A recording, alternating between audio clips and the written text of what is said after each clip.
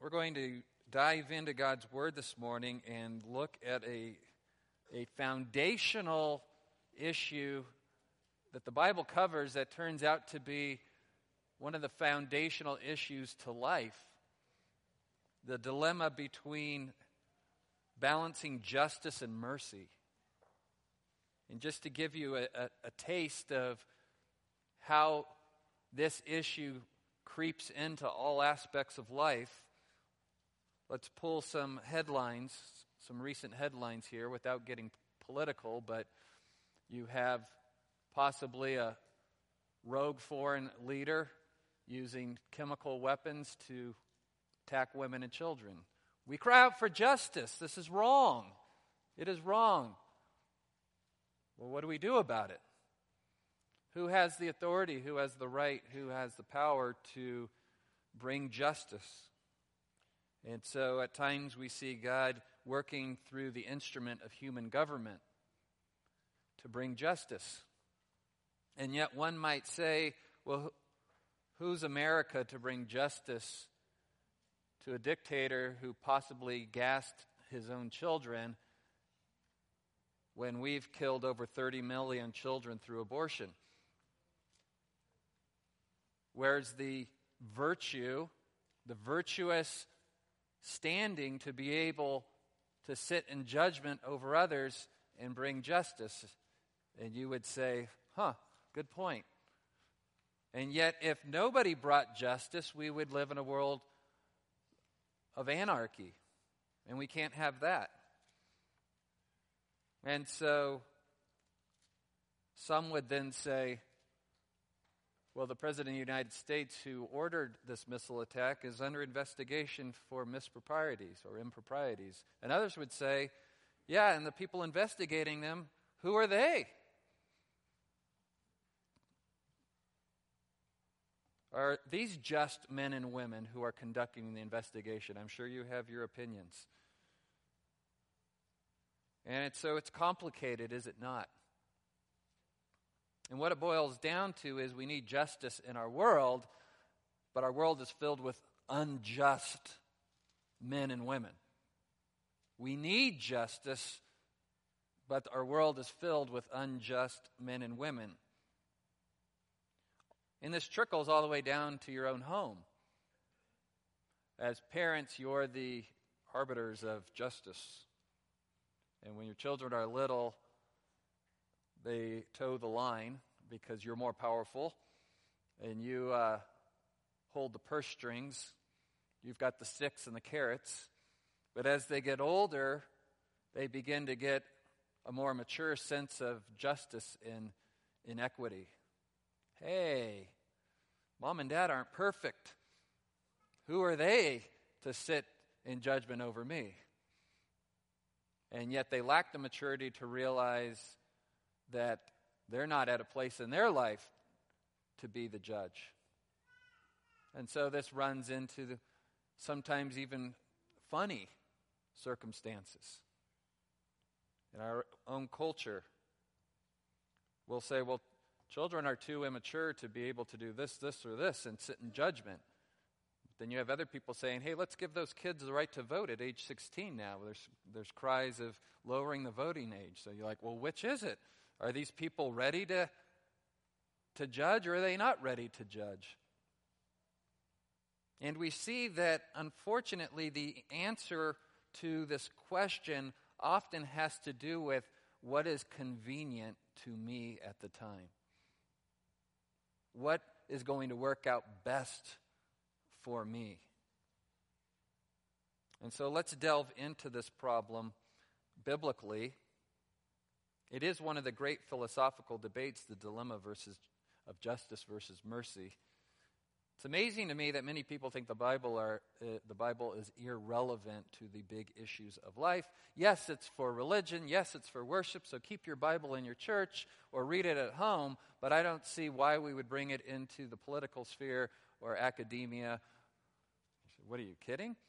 If the Bible's from God, and God is the author of reality, then we should assume and expect that the Bible would speak to the core issues of reality and life. And in fact, it does. Not only should we expect it to speak on these issues, but we should expect it to confront us in these issues, to change our thinking about these things, to mold and shape our attitudes concerning these things.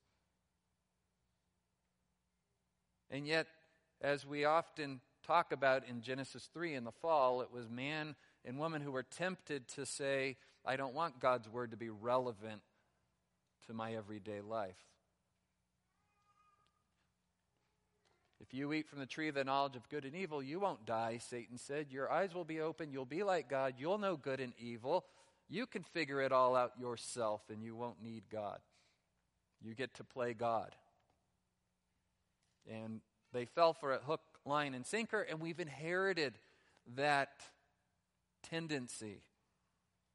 This is the essence of our sin nature. This is where the battle needs to be fought in our hearts. And so, not only does the Bible have amazing things to say about justice and mercy, Jesus, the greatest of all teachers, because he's wisdom incarnate, he's God in human flesh, speaks to these issues with absolute final authority. He's not just adding one more voice to the conversation. And yet Jesus also has this masterful way of teaching in such a way that he boils these profound truths down to these simple parables. And so people mistake the simplicity of the parable for being unsophisticated, and yet as we delve into the parables, we realize, wow, this guy knew what he was talking about. But even be careful there. When you say, wow, you know what? Jesus really does know what he's talking about. It's an acknowledgement of the truth, not you sitting in judgment over Jesus going, I'll be the final determiner of whether or not Jesus knows what he's talking about. You say, well, I would never do that. No, that is what we do. That is our problem. We've got to get a grip on this. This is our problem. You've got to be suspicious of your own ideas.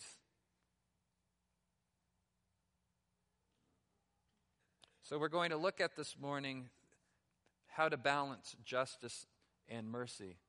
In fact, at first blush, most people think the two can't coexist.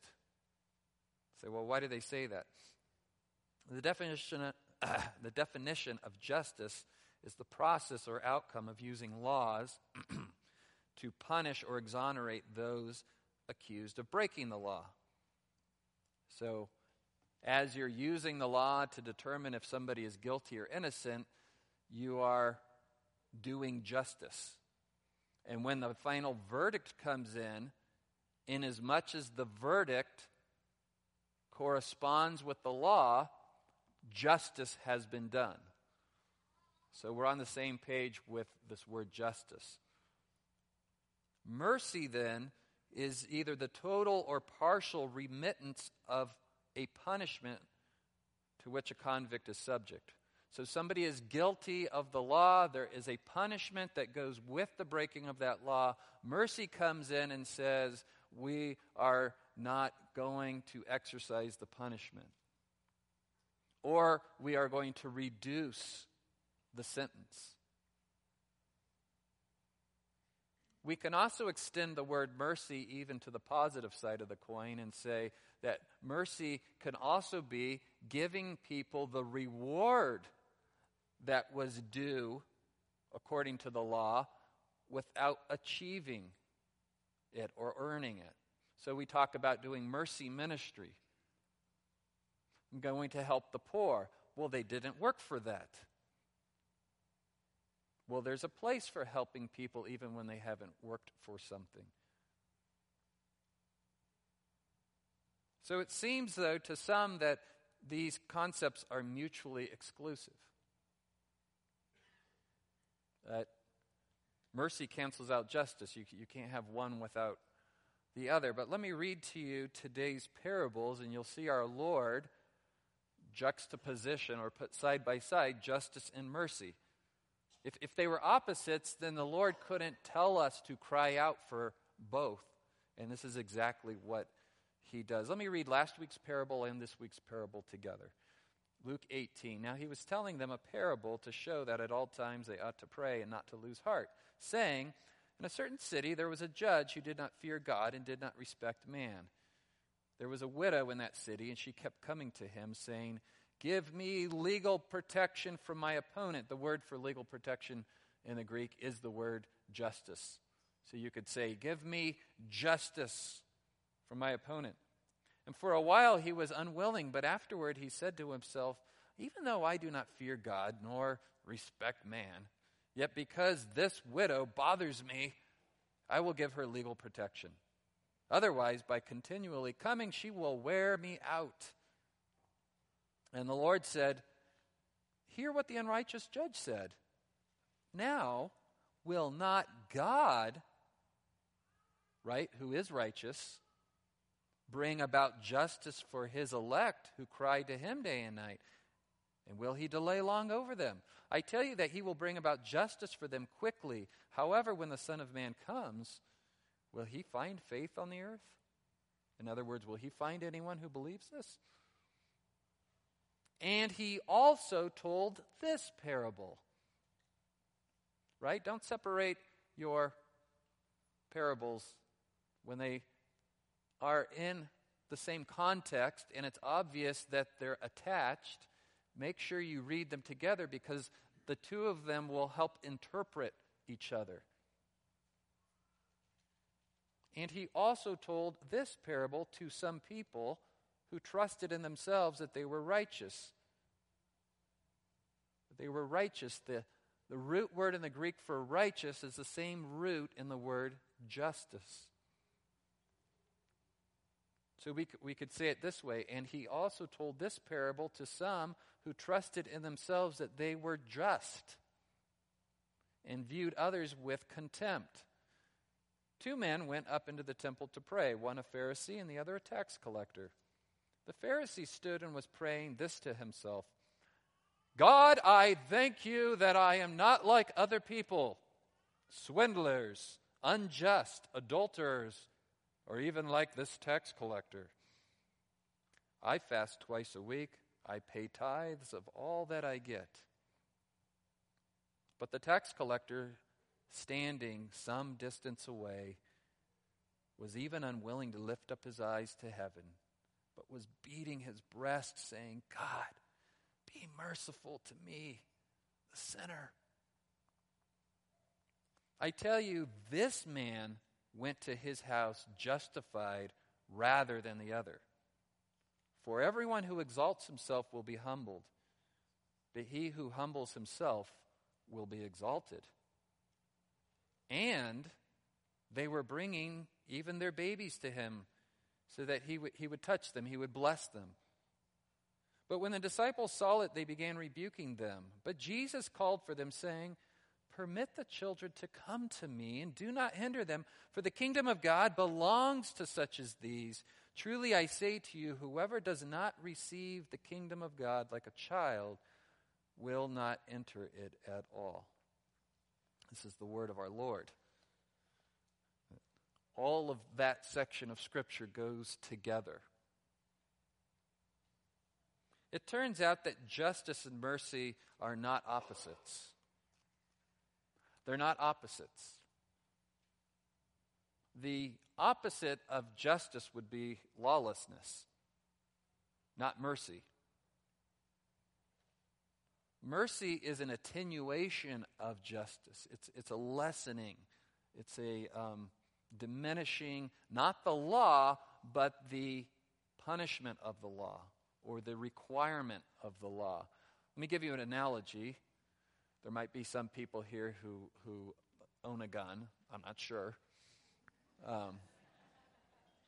But on these guns, there's a safety mechanism. If I said, what is that thing you have there, that button? And you said, well, it's a safety mechanism. Well, what does it do? Well, if there's no gun, it's just a button. You can't have a safety mechanism without a gun, and you can't have mercy without justice. The safety stops the gun from doing what it's supposed to do when you pull the trigger. Mercy stops justice from doing what justice is supposed to do. So they're not opposites. In fact, one depends on the other. You can't have mercy unless you first have justice. So we start with the law, and God is the embodiment of the law. He gives the law. The law doesn't sit over God. God is the law. Whatever God does is right and just and good because He is right and just and good. God is not right and just and good because there's a law that says, oh, look, here's this being, and so far, he has a perfect record. So we'll call this being right and just and good. But the day he makes a mistake, like with God, there's no mistakes. He is the standard. There is no standard above God. He is the standard.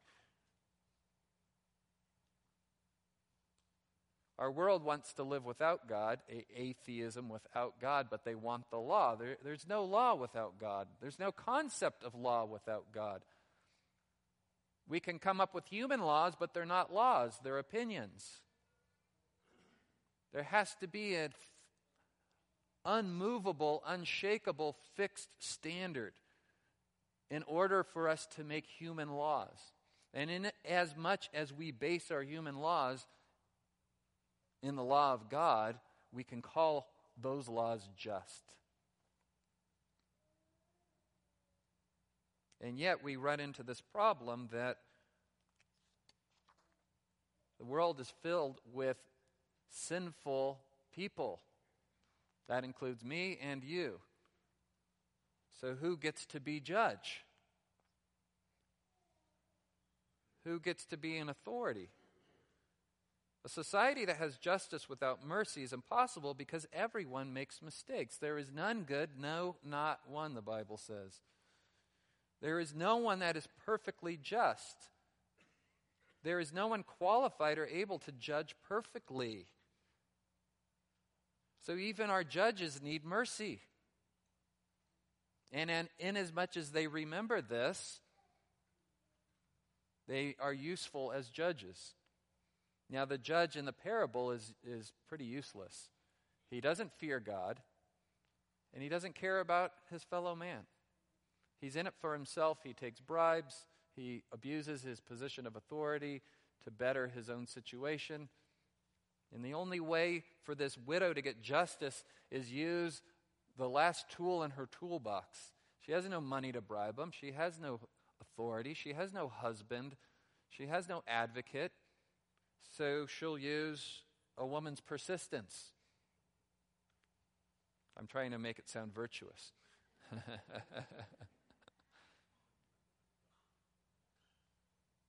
And he finally relents. And so God, we saw last week in this parable, Jesus is making an argument from the lesser to the greater. If an unjust judge will finally bring about justice for the wrong reasons, how much more will a just judge, our God, bring justice to his children or his elect that he chose and saved? How much more will God bring justice? And he'll bring it quickly. And it just doesn't feel like quickly because we're on our own time schedule. This is part of the problem of man trying to execute judgment on this earth, is we're so self-centered that it's hard to remove ourselves from our judgments. We're always thinking about how does this affect numero uno. Very hard not to be biased. So many things go into the process of judging. We try to make it as objective as we can, but we're subjective people. Maybe this person's story resonates with you, and so you feel more merciful towards them. Or maybe an injustice was perpetrated against them in a similar way that one was against you. And you still have very strong emotions about what happened to you. So you should probably recuse yourself from judging in that situation.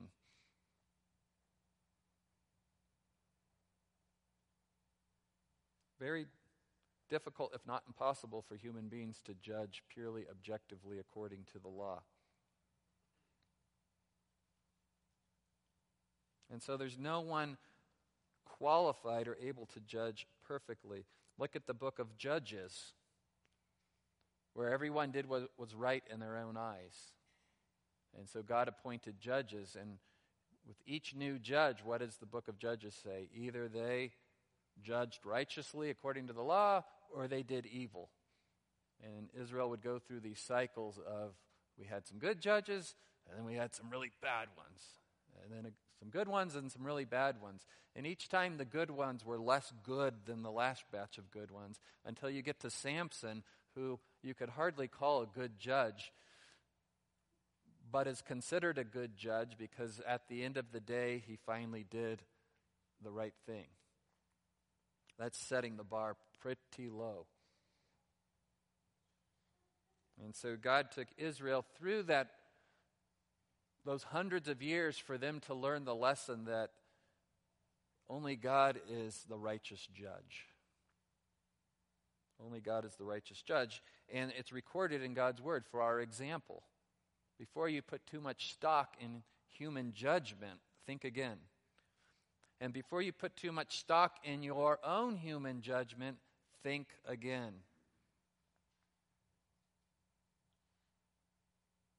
Now, some people lean more towards justice and others more towards mercy. And we have this bad habit of mocking one another. If you lean more towards mercy, you're a bleeding heart liberal. Right? And if you lean more towards justice, you're an uncaring legalist.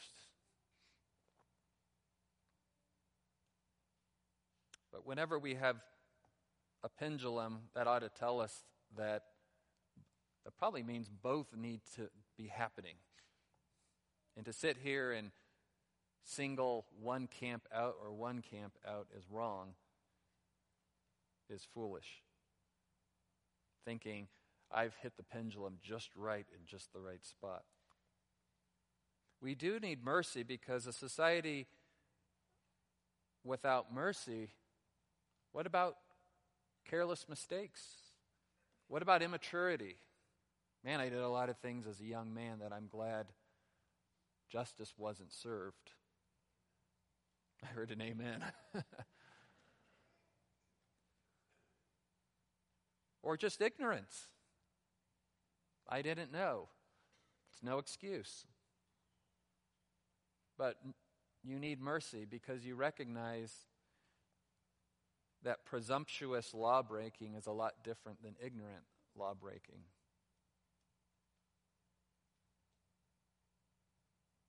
I had a friend in seminary from Kansas who, to blow off some steam while in seminary, went out into the Los Angeles National Forest to go do some shooting. He had no idea that was illegal. And they told him, when you cross state line, you must know the laws of the state that you're in. You ain't in Kansas anymore, Dorothy. And it cost him dearly because he wanted to go be a missionary in Lebanon, and he put a team of 4 families together, and the other 3 families got their visa approved, and his was denied because of that mark on his record.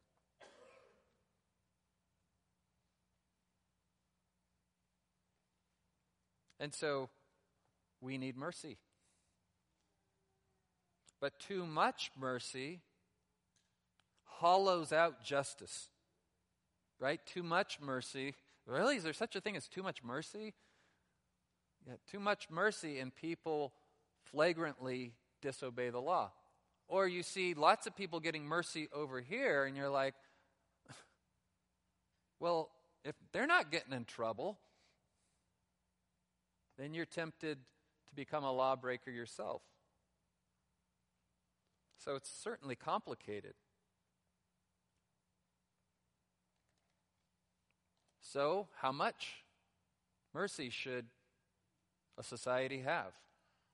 Like, you can put a number on this.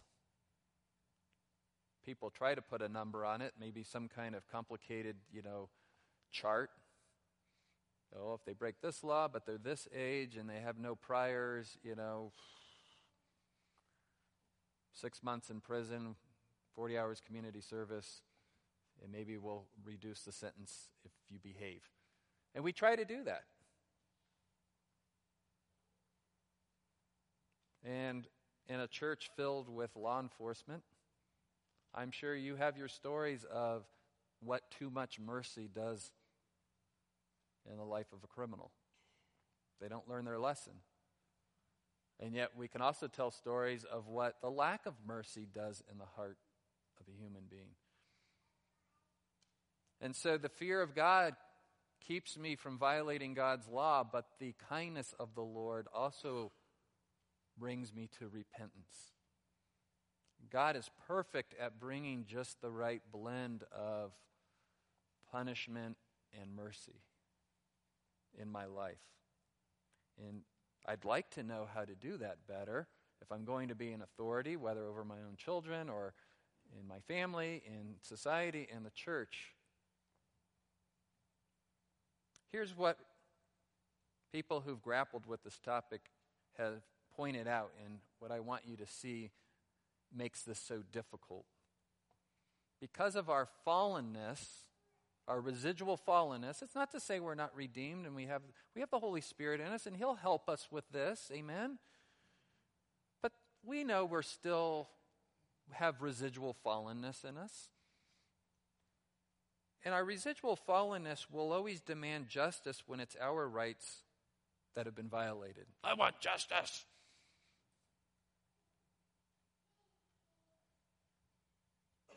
But when we're the perpetrators, we want mercy.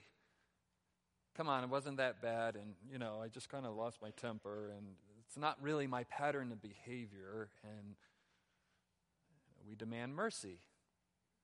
We assume it. But nobody's thinking of mercy when your rights have been violated. It's interesting to me that in our society, these social justice warriors who are running around playing judge, you guys are evil, you guys are evil, you guys are evil. Well, what about you? Well, we're not evil. You see, when we go around playing judge, somehow in our mind we convince ourselves that we're the righteous one. You're stepping on my rights. Well, now you're stepping on mine. No, I'm not. Yeah, you are, actually. So now who's the perpetrator and who's the victim? So I'll say this much. This is a clue. Often those who are crying out for personal justice the loudest are those who are less aware of their own unjust heart. Often those who are crying out for personal justice loudest are those who are least understanding their own unworthiness, their own fallenness. So be careful in your life when you are crying out for justice and demanding swift punishment. Our self-righteousness blinds us to our unworthiness to judge, and yet judge we must. I know the unbeliever's favorite verse in the Bible is, "Judge not, lest ye be judged." Well, ask them where to find it in the Bible, and they can't. I mean, it's in there, but they pulled it out of context. And you realize that when they're saying that to you, what are they doing? They're judging you. So we can't not judge. We have to be discerning. We have to fight against injustice. We need a society based on laws. We need someone to execute justice and to decide. It's why people flock to our country. As warped as our system seems to us, it's much worse out there. The injustice, the bribery, the corruption. People flock to America for freedom and economic opportunity, and they don't realize that those two things often have to go together. Not often, they have to go together. If you're starting a business and someone could just walk in and take everything and not be punished, you can't have a free market. And so people flock to America for the freedom that our system of laws and justice brings. And yet, sadly, when things aren't going their way, they'll vote for a system that is more like the system they fled. Well, it's not fair. He's got more than I do. I'll vote for the guy who says he'll take some of his stuff and give it to me. That's the country you just came from. Yeah, but we're doing it legally here. Well, it starts out there, and then the corruption sets in. So we demand justice when it's convenient for us, and we demand mercy when it's convenient for us. And we say, well, who is adequate to judge then? Who can be perfectly just and administer justice and mercy without partiality? Especially when it comes to eternal justice, and that's actually where we have to start. See, we're trying to figure out temporal justice, and God says, first, start with eternal justice. Who is able to judge rightly? And the next parable after these is the rich young ruler who comes to Jesus and says, "Good teacher, what must I do to inherit eternal life?" And Jesus says, "Time out. You use the word good. There's only one that is good." Are you calling me that one? Which he is. Jesus is the one, the righteous one, the righteous judge. So if you're going to ask, what must I do to inherit eternal life, then only the judge has the right to answer that question. So that's where we need to start our inquiry. So Jesus tells us to cry out for justice from the one who is perfectly just. In the parable, it's this unjust human judge. He doesn't say, go find a just human judge. He says, go right to the top. You want justice? Go to the source of justice. Cry out for justice. See, this is what our society now is lacking, is you can't possibly set up enough law enforcement to keep sin in check. A society, a free society, needs a healthy understanding of there is a judge.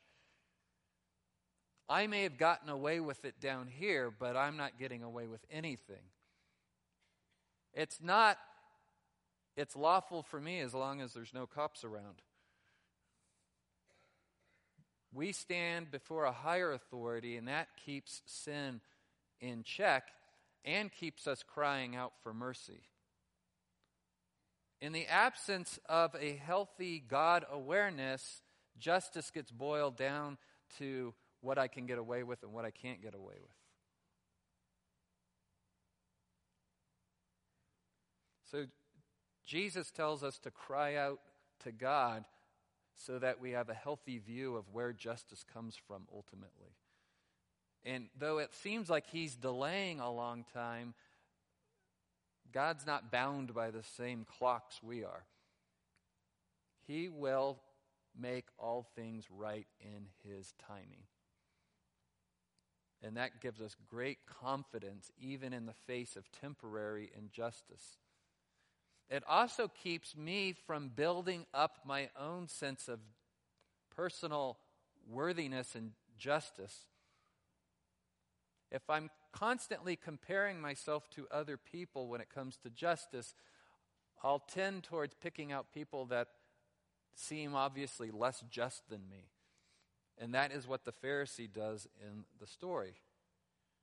And he told this parable to some people who trusted in themselves that they were righteous. That word righteous means just. and viewed others with contempt. Notice the Pharisee judged himself by using obvious sinners as comparisons. This is fallen human nature. We all do this. 2 men went up into the temple to pray, one a Pharisee, who in this society was held up as the standard of virtue and godliness, and the tax collector could not be more polar opposite, the dreg of society, a turncoat, sell out his own people, steal their money to give to Rome. And so he's praying, this Pharisee, although it doesn't really sound like a prayer, it sounds more like a public proclamation. He's standing in a place of prominence, probably as near to the Holy of Holies as he can possibly get. He's got his big frontlet on, right from Deuteronomy 6:9. God's law will be like frontlets on your head. They took that literally. They took a box and put Scripture in it. And the holier you were, the bigger the box. And on their wrists, and these long tassels that indicated how righteous you were. This public display of self-righteousness in God's temple, the place God set up for man to make atonement for his sin, not to parade around his self-righteousness. And this is the teacher of Israel. Something went horribly wrong. A little side note here as I was studying this week. Is it ever okay to thank God by comparing yourself to others? Could he have prayed this prayer in a way that is honest and godly? So we should never evaluate our own righteousness by comparing ourselves to others, because we will be tempted to falsely elevate ourselves and despise others like the Pharisee. But does the Bible tell us we should never compare ourselves to others? No, and so we let the Bible be our guide. We can use the example set by others to motivate us towards righteous behavior. Paul said to Timothy, imitate me inasmuch as I imitate Christ. We need godly examples in our life. You should find people who are more spiritually mature than yourself. It'll keep you humble and give you incentive and help to mature. Not incentive to say, boy, someday when I'm like so-and-so, then I'll really be somebody in the church. I find it helpful that you don't put people in the all or nothing category. We're all a bundle of virtue and vice. We're Romans 7 walking around. The thing I want to do, I don't do, and the thing I don't do, I do. Oh, wretched man that I am. How could Paul be this mighty apostle who wrote 2/3 of the New Testament and then call himself the chief of sinners? Because it's true. They're both true. We have a perfect God, no perfect men and women. But the goal is perfection. Paul said in Colossians that his goal is to present every man complete or mature in Christ. That's what we're doing as a church. So that must mean that there are some who are more mature than others, but I have found it's more helpful to say, let's look at different categories of people's life. Hey, that person is just known as a prayer warrior. I want to grow in the area of prayer. I'm going to go to them. Instead of saying, that person over there is, if anyone was perfect like Jesus, they're as close as it gets. You don't know human nature then. And if you went to that person and said that to them, they would rebuke you if they really were godly. Oh, you don't know me. You don't know my heart. You don't know what I struggle with.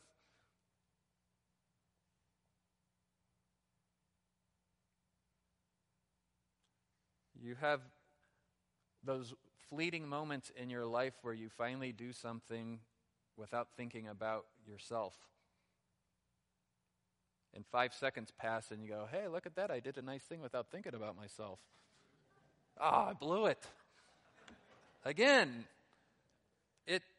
I yearn for heaven to see Jesus face to face, to be embraced by my Savior. I yearn for heaven to trade in this body for the 2018 model, right? Or the eternal model. But tops near my list is I won't have to deal with this anymore. This constantly checking my motives and checking my heart, to just have pure motives, sinlessness. Oh, as Paul said, who will save me from this bondage? Thanks be to God in Christ Jesus our Lord. I think we can also thank God for His grace in our lives as we look at others. It will help generate compassion and mercy for those who struggle with things that in God's grace I didn't have to struggle with.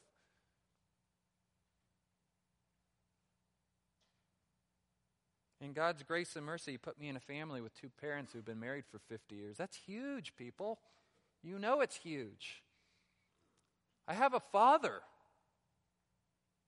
He's not a perfect example, but I know from years of counseling how difficult it is when you didn't have a father. It is an epidemic in our country, fatherlessness. So before I pump myself up like the Pharisee and thank you, God, I'm not like these other people, maybe I have to evaluate my life and see where God's hand of grace, even when I was still an enemy of Him, was stacking the deck in my favor, so to speak, for His own purposes in glory. What do I have that wasn't first given to me? For the purpose of glorifying God. And so it generates compassion and mercy for those who didn't have the opportunities that I had in life. So yes, I think there are healthy ways to compare ourselves to others, but be on guard. Every time you compare yourself to another person, your pride will get in the way somehow.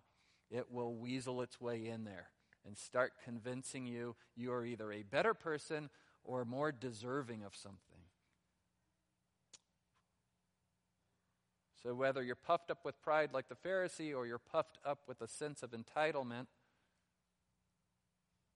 like so much of our country right now, well, that's not fair. Turning justice into egalitarianism or perfect equity. Well, it's not fair they're taller or prettier or have a better singing voice or whatever. We've got to make this equal. We've got to fix this disparity. We've got to fix this inequality. Well, who can do that? God's designed the world in this way. And anytime you think you have the right to decide He has more than He does and I'm going to move this from here to here,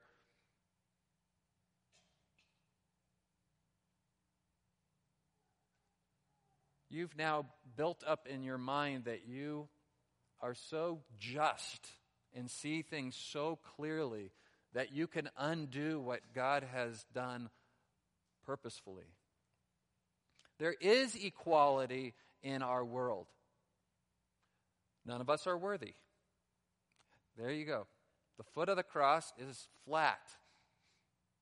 It's not an amphitheater where the holier people get to be near the top. But we're all made in the image of God as human beings, and so we all have worth and value. All men are created equal. That doesn't mean we're all created with equal gifting. How boring would that world be? And yet, the human heart says that is justice. That is fair. Everybody should have the same gifting. Everybody should have the same talent. Everybody should make exactly the same. Everybody should have the same comfort of living and standard of living. Well, how are we going to pull that off? Well, just give me some power, and I'll make it happen. Voila, fascism, totalitarianism. So be on guard. Notice the Pharisee also used a partial list of good works to judge himself. I fast twice a week. I pay tithes of all that I get. He was obviously very good at those two things and probably a list of some other things. Legalists always use a list of good works to judge themselves as righteous. Of course, the list is always comprised of the things they're good at doing. Furthermore, they aren't even as good at keeping the list as they think and are often guilty of hypocrisy. Okay, so, all right, I won't compare myself to other people, but I'll decide I'm a good person by keeping my little personal list of good people according to Brent. Hey, look, it's all the things I do. Who would have thought? The Pharisee was just in his own eyes according to his own standards. And once we do this, a number of disastrous thoughts and behaviors follow. Number one, we no longer think we need mercy. Not much to come to church and worship about if you don't think you need mercy. I mean, it's like every song we see is thanking God for His grace and His mercy. You become self-righteous, and now you're like the Pharisee standing up in church saying, "Thank you, God. I'm not like these other people who need your mercy." Number two, we judge others harshly now. What is wrong with these people? Get your act together. Number three, we think we have the right to be the final judge. I am just, therefore I have the right to judge. Number four, we won't listen to other ideas or take correction. There's no place for that if we're self-righteous. You should be asking me where you need to change. I'm the one who tells other people where they need to change.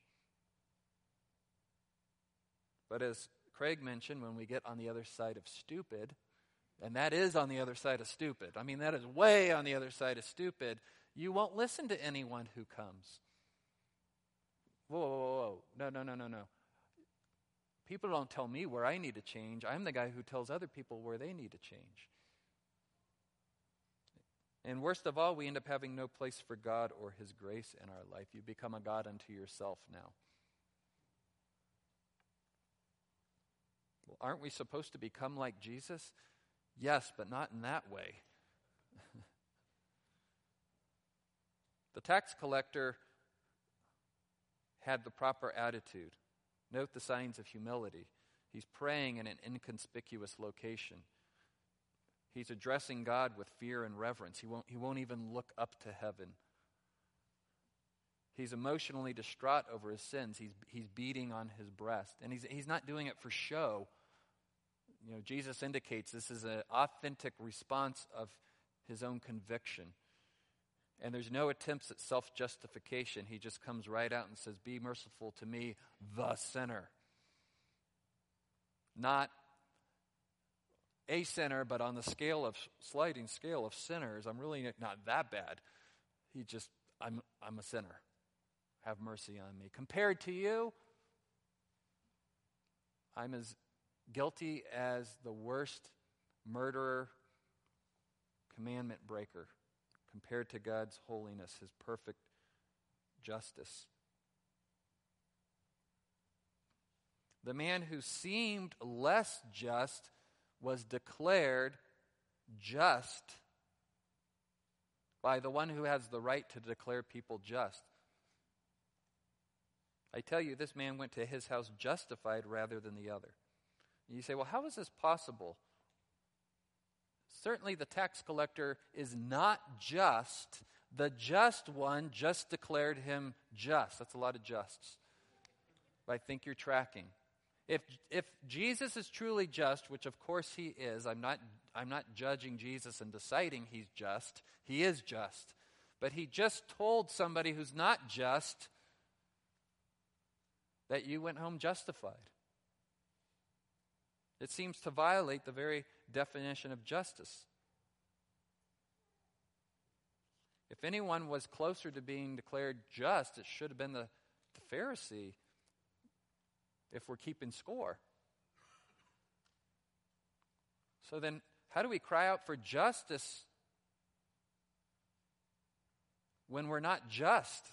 Aren't we bringing down judgment on our heads if we call out for justice? If you truly know who you are as a sinner, crying out for justice is scary.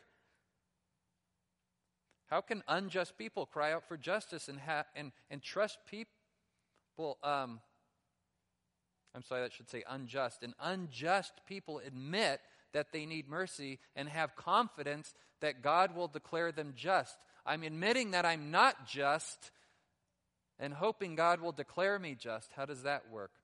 Trust in God's character and promises that the justifier has a way to declare us just without violating his law. Well, I don't know how that's going to happen. We know how it's going to happen. It's going to happen on the cross, but they didn't know how it was going to happen. And so he tells them in this follow-up story that we think has nothing to do with these two parables and has everything to do with these parables, don't send the children away. You got to be like children to enter the kingdom. Children just trust their parents when they're little. But notice it's the word babies. Very young children who can't do anything for themselves and can't really determine right and wrong. They don't even know there's a right and wrong until they're told. We have to have that kind of faith because compared to God, we are like those children. Lord, have mercy on me because I don't really know what is just and unjust like you do. And I don't know how you're going to untangle this justice-mercy problem because I'm horrible at it. But I trust you can do this. And he has. The justice-mercy problem was settled on the cross. God's justice and mercy collided on the cross. The one who is just and doesn't deserve punishment got our punishment so that God could then attribute his righteousness to our account by faith. When you say, have mercy on me, a sinner, and you put your faith in Jesus Christ, you are declared just, not because you are just, but because you've cried out for mercy and said, I need a justice, a righteousness that is alien to me, that's not my own. And God freely gives it to you in Christ. Free for you, not free for Christ. He gave everything. He paid the price. The bloody cross becomes so beautiful to us because it solves the justice-mercy problem. How can God be just and merciful? Look at the cross. Perfect justice, abundant mercy.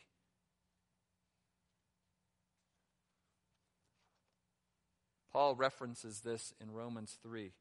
For all have sinned and fall short of the glory of God. We know that verse. We memorize it in Awana. But keep reading. Being justified as a gift by his grace through the redemption which is in Christ Jesus, whom God displayed publicly as a propitiation in his blood through faith. This was to demonstrate his righteousness. Well, how does it demonstrate your righteousness to punish someone who didn't deserve to be punished? Because in the forbearance of God, he passed over the sins previously committed by humanity. If God just said, well, you know what, I'll just pretend you guys didn't sin, there's no justice. But if we got what we deserved, we would get no God. The wages of sin is death, eternal separation from God. And so on the cross, Jesus was separated from his Father, so we wouldn't have to be. Therefore, see, I'm not going to tell you exactly how to be just and merciful. Here's the point of the sermon. You can't even start trying to figure this out until your heart's in the right place. And your heart gets in the right place by realizing, I am not justified by my own merits. I need God's mercy. And by God's grace, then, I can now declare and uphold justice while being ready to extend mercy. And finally, Micah 6:8 makes sense to me. He has shown you, O man, what is good. And what does the Lord require of you but to do justice and to love mercy? I always thought, how do I do both of those at the same time? Oh, by walking humbly with my God, crying out for justice and mercy simultaneously sets my heart in the right place to execute justice and extend mercy in my world. And that takes humility, that only God is just. And without him, I would never be just. Thank you, Father, for your justice, that there is a standard of good that never changes. Forgive me, O Father, for making myself the standard of justice. Humble me in Christ so that I can see myself rightly and give you all the thanks and praise that you deserve, and so that I can execute justice in whatever sphere of influence you've given me in this world, and be ready to extend mercy because I need mercy. And we'll walk by faith until Jesus comes and perfect justice arrives, and then we won't have to be stand-ins anymore. Oh, we long for that day. In Christ's name we pray, amen. Amen.